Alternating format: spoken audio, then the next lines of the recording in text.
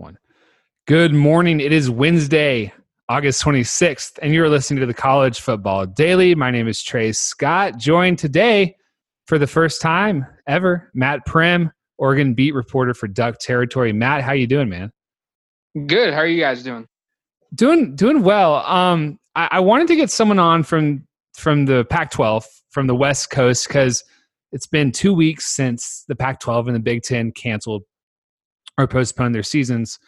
We've covered the Big Ten. We've covered the protesting and Nebraska wanting to keep playing and that shutting down and all that stuff. But I feel like we've neglected the Pac-12 a little bit. And so more than anything, today is kind of just a welfare check. Like I hope everything's going well out there. But Matt, it does seem like it's been pretty quiet from your neck of the woods. And I don't mean that to say that the Pac-12 is apathetic about not playing while the Big Ten is fire and brimstone. But I kind of just would be curious as to your thoughts as far as how the last 2 weeks have gone.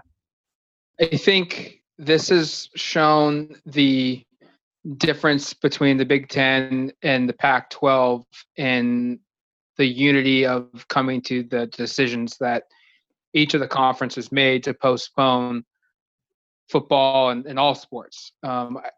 Certainly, I can speak on behalf of Oregon and Mario Cristobal and the athletic director, Rob Mullins, and from speaking with them on the record in an interview after the news was made, they were disappointed. They wanted to play if it was safe, but they also took in the information that was presented to them of why the league was postponing and were understanding of it. It's not that they were happy with the decision, but they were understanding of it and they were supportive of it. And I think a big reason why the Pac-12 maybe isn't necessarily getting the uproar of the parents like we're seeing in the Big Ten, or we're seeing some of the national media go after the Big Ten and their commissioner of why they're canceling or why they're not playing, is because the Pac-12 was transparent. And it's as crazy as it sounds, the Pac-12 did something that was very good. And it's been a very long time in which the conference is kind of at the forefront and was able to be a couple steps ahead of everything that was going on, in which when the Big Ten announced that they were shutting down and they were postponing their season, that was kind of that. They didn't really give too much detail of why.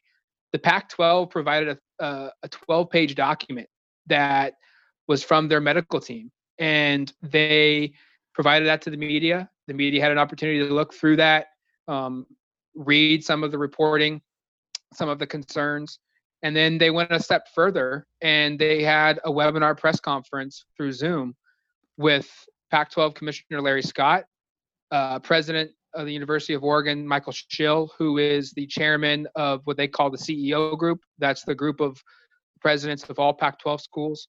They had Dr. Ray Anderson on. He is the athletic director of Arizona State and the vice president of the Pac-12 CEO group, I believe. And then they also had a doctor on, one of their chief doctors, that helped formulate their medical procedures and their policies and how they were going to go about fighting COVID and playing, and ultimately ended up saying, we're not going to play. And they made those 4 people available to the media to ask questions. And we may not necessarily agree with their conclusions, but at least they provided transparency of how they got from point A to point B. Whereas the Big Ten, they didn't do that originally. And then a week later, their conference commissioner releases a statement, and it doesn't really go into even close to as much detail as what the Pac-12 did. And so I think, long story short, that's why the Pac-12 hasn't been ridiculed.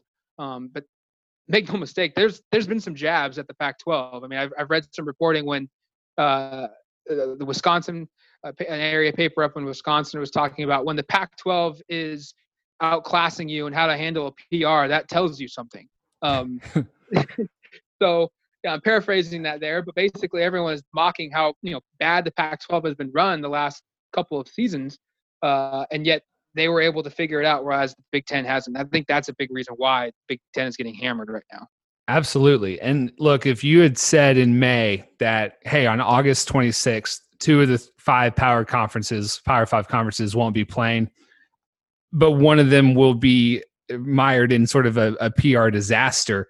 Like, I think we all could have guessed it would be the Pac-12 and then the Big Ten not playing, but I certainly never would have thought that the Pac-12 comes out looking way better than the Big Ten. Do you think Larry Scott has maybe improved his long-term chances of keeping his job out there? I know there's plenty of smoke that no one's really happy with what he's doing. I think he has improved his stature. Yes, that is for sure. Is it enough to change the tides, to push the league to wanting to accept him and keep him as their commissioner? No, I don't think so. That makes sense. You know, they just went through a huge run of layoffs at the conference network. They have gone away from basic Mike Yam. He is the face and the voice of the Pac-12 network. He was their head studio host. He did all their hosting of their podcasts that they provided. He was there when they launched. Total class guy, highly respected, very good at his job. And they've let him go. They've let a lot of their reporters go. They've let a lot of their sideline reporters go. They've gone through another round of let goes, layoffs. And this is a situation in which, the conference's offices in downtown San Francisco, where the rent is astronomically high. Larry Scott's getting paid millions of dollars when they could easily move the conference to a different part within the footprint, or go to Vegas, even though the league doesn't have a school there. There's a lot of other issues that Larry Scott's going to overcome. And so simply doing this isn't going to change the tide, but it certainly is something for him to at least be proud of, and the conference can be proud of how they've handled this. It's not what everyone wants. I mean, everyone wants football. Everyone wants to see these teams play. A lot of people need these teams to play. Right. But at the same time, they've made a very tough decision. And one thing I will say is the league, they've talked a lot about, and this was brought up on the call when the Pac-12 announced it, was they made a priority to come forward and say, look, we want to play, but in some cases, it may not be up to us. It's up to it's up to the governments and the cities that our schools are located in, and if they could play. And that was a big factor and why they postponed, because here in Oregon, players and teams and schools, they only have to test a couple of days a week. A couple other locations in the Pac-12 were advised that, hey, you guys need to test maybe every 3 days or every other day. And then there were other conferences or other schools in the conference and their footprints, it was deemed you need to test every day if you're going to play. And so much variables go up and down. I really think that factored into the decision as well, of just, hey, like we're operating on so many different playing fields. Can everyone afford this? And does it make sense to really go through all this work when we could maybe just buy ourselves some time and try and play in 2021? So the Big Ten and its fan bases and its parents are still like mired in the denial and the anger and the bargaining portions of the grief stages. Pac-12 and like your teams out there, and maybe Matt, even for the people on the beat, like what's the mood? Like how are the fans taking it? Because I think the whole, like we both work in sports media, and so like professionally, it's one thing to not have football, but I just think from just how it makes me feel, or like a personal standpoint, I haven't even really processed any of that yet, that we won't have as much football as we usually do. And for you, it's, the team you cover, the conference you cover, like there's no football at all. And so I just kind of wonder how that's changed life in the last 2 weeks and how everyone's feeling. Well, I think for me personally, it's weird. I mean, I would be third week of fall camp right now. On a normal year, so it's very weird. I'm not it's more like a month of June for me right now, when typically this is maybe the second busiest month of the year for me to be working. So for me personally, it's very weird. It's very different. I quite haven't come to the full acceptance and realization of I'm not traveling somewhere on Saturday. I'm not going to Autzen Stadium here in Eugene on Saturday to cover a football game. I'm not going to practice. These storylines aren't, the normal storylines that I'm writing about aren't being done. Oregon fan base in general in the Pac-12, I think a lot of people are upset that they're not playing, but that doesn't mean that they're going to go out and protest like some of the Big Ten people, family members are of athletes.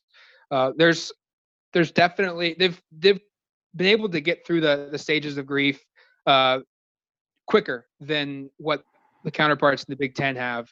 There's a lot of people that have kind of accepted it. I mean, I know, talking with a lot of people in the community, when I would be out and about and I'd bump into someone that I know or someone would recognize me, and we would start talking about, are they going to play football or, what have you. And, for the most part, a lot of people here in the state of Oregon didn't really anticipate football being played.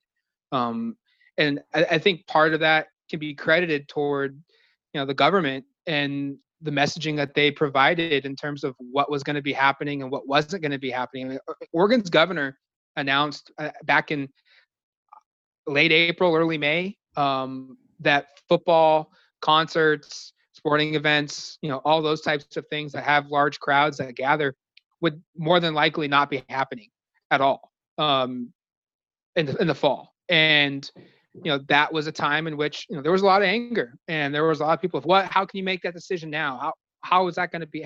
Why would you do that? A lot of people nationally were ridiculing our governor in the state of Oregon for making that decision, and saying it was way too soon to make that call. And I kind of agreed with that, but it kind of set the expectations where they felt like, hey, it's not going to be safe for us to congregate as big groups to go to these games and go to these conventions and these concerts that we like going to. And so we're just going to come out now and say they're probably not going to happen. And in that same time frame, Tennessee's AD, Phil Fulmer, is going on record saying he's anticipating a full crowd at Neyland Stadium at Tennessee, 100,000 Tennessee fans. And I think those perspectives are a big reason of how here on the West Coast people are taking this news, opposed to people back east or in the Midwest or in the South, where people who have no authority of saying, like a Philip Fulmer, athletic director, saying we're planning on having 100,000 people in Neyland Stadium for fall football. Like he doesn't get to make that decision. It's the local state and health authorities in Tennessee that make that decision in Knoxville. And so setting up the expectations with the fan base of, oh wow, we're probably not going to have sporting events because of health reasons in the fall, and maybe it's just going to be players only. So let's hope we have that. And when it comes out, it's, hey, we're not doing fans. Okay, well, we were already kind of adjusted to that, and now it's going through the denial of the expectations of the bummers of, oh, now we're not getting games at all, but we were already kind of anticipating a drastically different season already. And that's kind of helped. Yeah, I think you're right on the money there, Matt. And it's funny, as you mentioned that, I've got ESPN on muted here at my home, and I see on the bottom ticker, Tennessee restricting attendance to 25,000. So you've seen, like, especially in the SEC this week, attendance announcements going down to a quarter of capacity about on average. And, at this point, fans are just saying, all right, like, I don't know any fans who are actually expecting to be at any games, because they at this point would just take anything they got. Before I let you go, last question.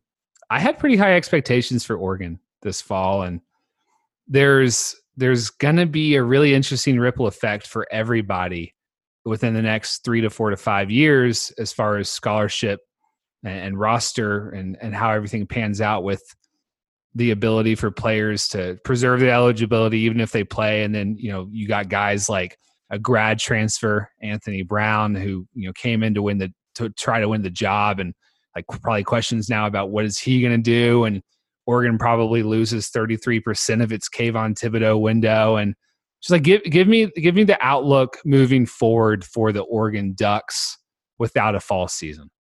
Yeah, a lot of it kind of depends on if can they pull off this winter type season. They're calling it spring, but it's more like winter. Discussing playing in January and February and March. I think if they try and do that, we could see 6, 7 guys at Oregon say, I'm not playing because it's not helpful for me in my NFL future. Penei Sewell has no reason to play in the winter or in the spring. If I was advising him, I would tell him to just train, get ready for the NFL draft, and get ready for your NFL season. You're going to be a top 5 pick at worst, potentially the number 1 pick, number 2 pick.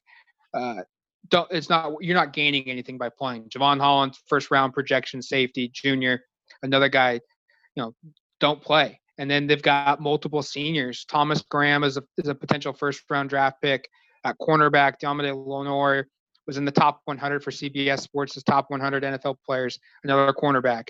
They've got Jordan Scott, Austin Fialo, Nick Pickett.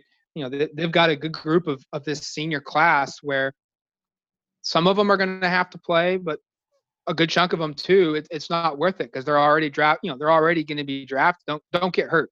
Don't hurt your long term for a season you're not playing for a championship. You're not playing for a bowl.